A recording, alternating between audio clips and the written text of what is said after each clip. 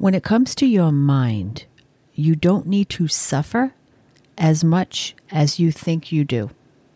Let's talk about that. Welcome to Mindful Hypnosis Podcast. It is time to change your mind. Learn all about how to create new helpful habits and mindset changes with integrative hypnosis. Plus, with a sprinkle of mindfulness throughout your day, you can easily shift into a calmer state of mind. I am Cheryl, your hypnotist and podcast host, and I welcome you to a better way of living your life, 1 minute at a time.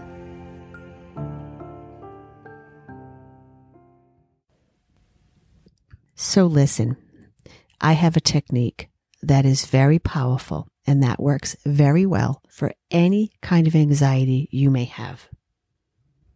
Anxiety that you get at Sunday night, thinking about going to work on Monday morning. The anxiety you get just because it's the holiday season, or perhaps you're just so excited to hang out with your in-laws and you're starting to feel a little bit of that anxiety creep in. Give this technique a try. It takes less than 2 minutes and it is very powerful.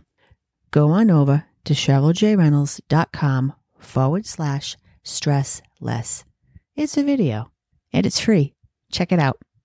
Welcome to Mindful Hypnosis Podcast. My name is Cheryl and I am your host. I was listening to somebody talk the other day and they made a mention about having some anger issues. And the comment revolved around the fact that they're just going to have to get used to it. It's who I am. When I start to hear people say that my anxiety, I am anxious, I have no control, I have fear, what you're doing is you're taking what is an emotion and you're making it who you are as a person. And that is not true. We are not the sum of our emotions. We are so much deeper than that. You got to think about it. Even if you take the conscious and the subconscious mind, the conscious mind, 10% is what we're seeing. Your walking, talking self that keeps you safe. 90% of who you are and of what goes deeper is below the surface.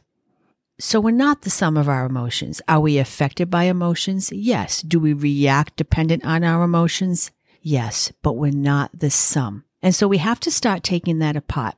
One of the things that also happens, especially when it comes to anger or fear and or anxiety, is we'll often think about what it is without actually having the sensation in our body. Our thoughts are not our sensations. Let me explain. A sensation is a feeling a twinge somewhere in your body, maybe even feeling your stomach growl. That's all a sensation. So it's kind of something that's tangible, feeling that twinge of anxiety or that bubbling up of rage. You feel it. Thinking is thinking about the anxiety, thinking of what it might feel like or what it could feel like, or looking back to how you reacted before on how you react now. And that is called a prediction error. The brain does that to make life easy. It's all based on habits. 90% of what you do is based on what you did yesterday and the day before that. So every time you break that habit, you'll break whatever problem you have. So I'm saying anxiety or fear or anger. When we start thinking about our anxiety, we can actually tell our brain, I'm anxious, let's go. But instead, if we get in the habit of not automatically believing what the brain tells us, we're in a better state. If we get in the habit of ignoring what our brain is telling us, if our brain is saying, oh my God, I'm anxious, are you thinking you're anxious? Are you assuming you're going to be anxious? Or are you going into your body and actually saying, yes, I'm having some of those anxiety feelings? There's a disconnect because we're so in our issues that we often feel that we're in our issues all the time. I work with people primarily 99% of the time for anxiety. It's pretty much my go-to. And when I ask somebody, where's your anxiety? It's all the time. It's everywhere. It's all the time. It feels like that because we don't sometimes even know when we're not in it. Because when we're not in it, we're predicting when we're going to be in it again. anticipatory, and I did a podcast on that. Start to do a check-in and really start to see, are you congruent with where you think you may be versus where you are actually at? And this is also kind of a cognitive dissonance as well, because we often think that where we're at is okay.